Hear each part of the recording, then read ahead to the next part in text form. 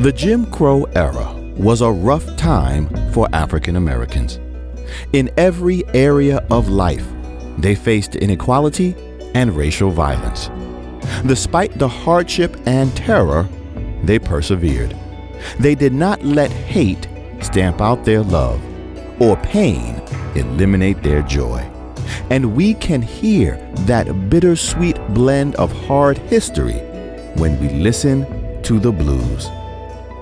I'm Hassan Kwame Jeffries, and this is Music Reconstructed from Teaching Hard History.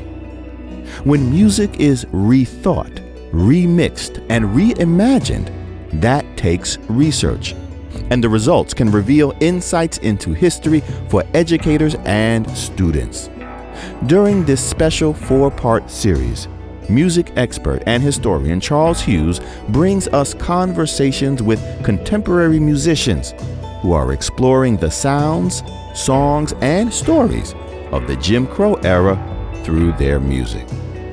In this episode, Charles introduces us to musician, songwriter, poet, and host of the Call and Response podcast, Adia Victoria. On her album, A Southern Gothic, Victoria blends history with the contemporary, the collective with the personal, as she shows us how the blues, as she puts it, is doing the very emotionally mature work of acknowledging these troubling emotions that are as human as joy. Here's Charles. Adia Victoria is one of the great contemporary blues musicians, someone who draws on the traditions of Robert Johnson and Memphis Minnie and Victoria Spivey and all the blues greats, very much in the tradition of the blues as a way to think about and understand experiences. From the very beginning, blues music was connected not only to the way that African Americans had to survive and had to figure out ways to live in a Jim Crow society, but it was also connected to the way in which their lives and experiences could be celebrated, could be reimagined, could be remixed. But she is also in the lineage of all the other Southern Black women who have used blues and a blues identity in order to try to push not only for greater change in their moment, but a larger rethinking of American history. She has released several acclaimed albums, her most recent being 2020's A Southern Gothic. And one of the things that she does throughout her work, and she did throughout our conversation, was she talked about how important it is to reckon with who you are and where you come from. And so it's very appropriate that we begin today with her song, which was digging deep into that history and that identity as she tried to figure out what it meant for her to be, as she said at the time, stuck in the South. I'm stuck in the South. I'm stuck in the South. I'm stuck in the South. Stuck in the South was a song that I wrote the evening of the murder of Trayvon Martin. I don't know nothing about Southern bells, but I can tell you something about Southern hell when you skin. Give them cause to take and take. It brought me back to when I was 16 in high school and I learned about the lynching of Emmett Till. I feel that a sense of security was taken from me. You knew that Southern Black children had been enslaved, but it reminded me that the South would eat its children to preserve the adults' fear.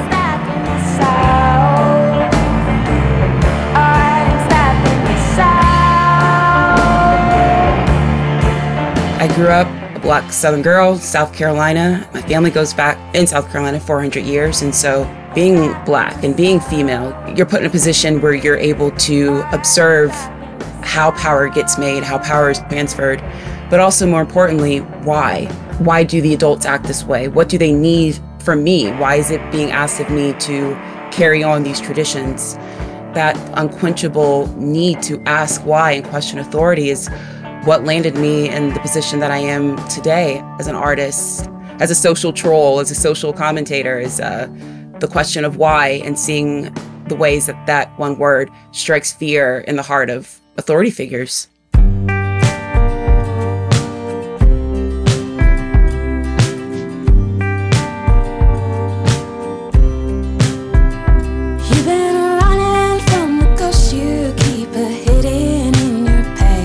South Gotta Change was written in the summer of 2020 following the passing of John Lewis, I guess what people call the George Floyd moment, but for Black Americans, that's just another day in America.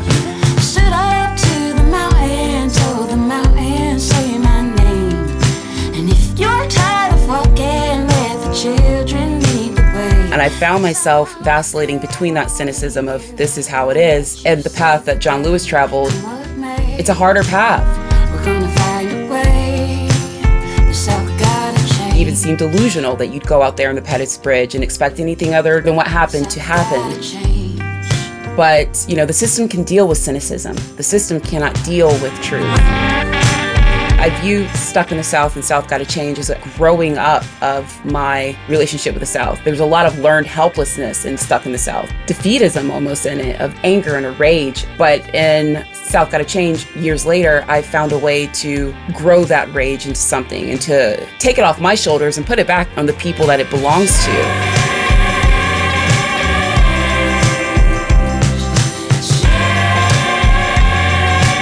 And again, speaking to the South as a family member, speaking to the white South, and it's kind of asking them, what are you running from? What are these ghosts? Like, whatever you're running from can't be worse than the soul death that you're experiencing because you're too afraid to challenge it. I think that that's what John Lewis, he was asking young children to do when he asked them to engage in good trouble.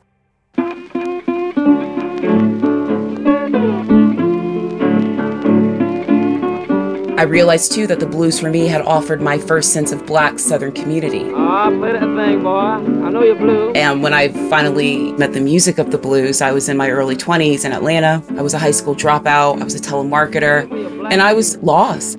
And so finding Skip James and Victoria Spivey and Robert Johnson and Howlin' Wolf, it saved me. It gave me a reason to preserve my own life. I want no woman that run around, stay out in the street, act like a fan-foot clown. You made me love you, and you made me cry.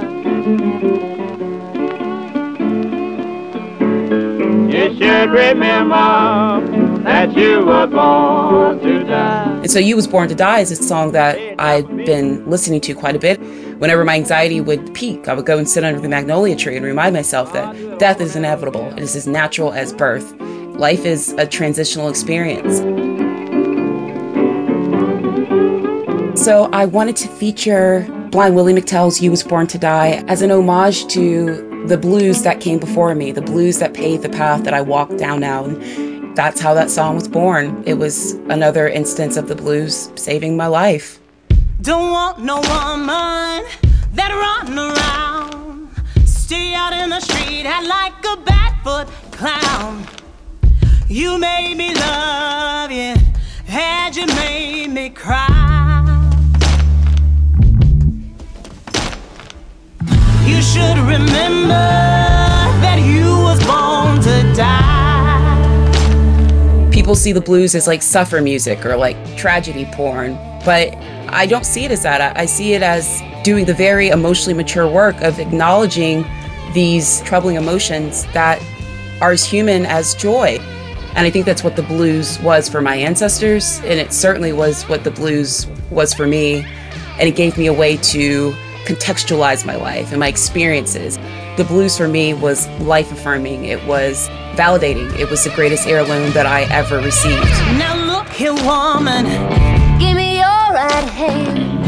For you, my woman, you go to your man. You made me love you, and you made me cry. Made me cry. That's right. Mm-hmm. You should remember that you was born to die. You should remember that you was born to die. what all can you take from a human being, basically sentence them to social death as my ancestors were, and what remains there? And I thought about these folks who had been sentenced to slavery in perpetuity, not just their own selves, but their offspring as far as they knew. And even in those circumstances, they were finding ways to express their humanity. There was still this drive to express oneself, even if you had been stripped down to just a pickaxe and the land that you have to work. And I started thinking about the ways that the land, informs the Southerner, the way that it's not just a backdrop, it's the land and nature is a scene of self-encounter. I followed you into the blue and north into the cold.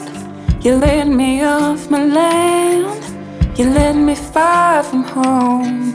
I tried to be the kind of girl who never needed share. I gave you all my light and I got nothing to show for it. I'm going back south, down to Carolina. I'm gonna plant myself under a magnolia. I'm gonna let that dirt do its work. I'm gonna plant myself under a magnolia, a magnolia, a magnolia.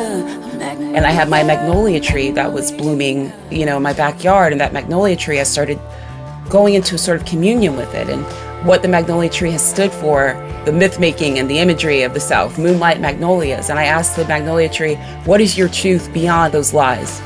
What memories do we share? And so my song Magnolia Blues was birthed out of those conversations. What does this tree mean to me? What does this land mean to me? And when I think about educators, I think about my own education in the South as a little girl in Spartanburg. The greatest education that I had was being out in the country in Campobello around my grandmother's house of just, how does this land speak to me? How does this land inform me and challenge me and shape me? And, I think that that's a great untapped resource that Southern educators, it would behoove them to lean into as they're shaping and creating and challenging young minds. I'm gonna let that dirt do its work. I'm gonna plant myself under a magnolia, a magnolia, magnolia, magnolia. I would encourage educators, take the kids outside, sit in a circle in silence and talk to the land, and don't try and be the teacher, the authority, the expert. Be the beginner. Let yourself be a beginner and a child with the land around you.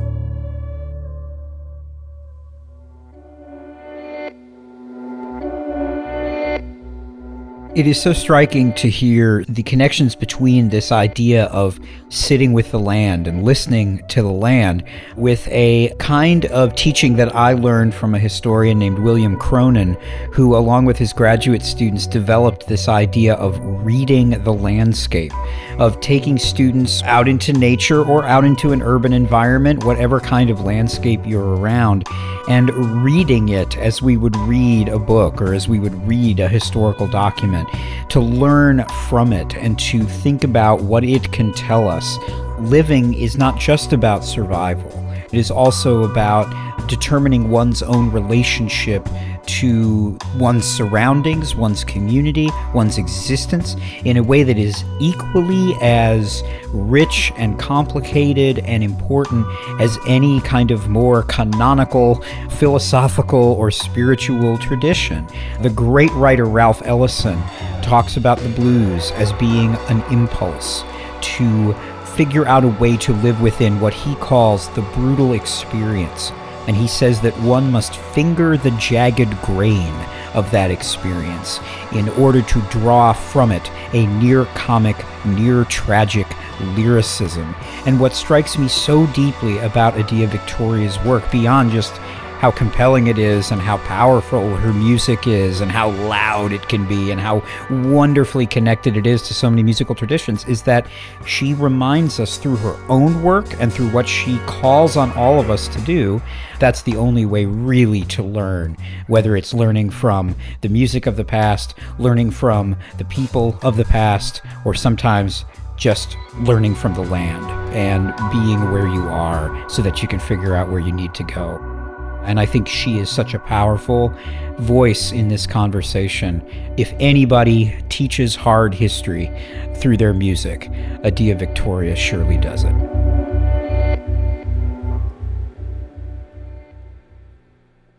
Thanks to Adia Victoria for sharing her insights and her art with us. And thanks too to my good friend and our music correspondent, historian Charles L. Hughes. Dr. Hughes is the director of the Lynn and Henry Turley Memphis Center at Rhodes College and the author of Why Bushwick Bill Matters and Country Soul, Making Music and Making Race in the American South. Teaching Hard History is a podcast from Learning for Justice, the education arm of the Southern Poverty Law Center, helping teachers and schools prepare students to be active participants in a diverse democracy. Music Reconstructed is produced by Barrett Golding. Our senior producer is Shay Shackelford. Russell Gregg is our associate producer. Corey Collins provides content guidance. Kate Schuster is the series creator. And our managing producer is Miranda LaFond. I'm Dr. Hassan Kwame Jeffries, Associate Professor of History at The Ohio State University, and your host for Teaching Hard History.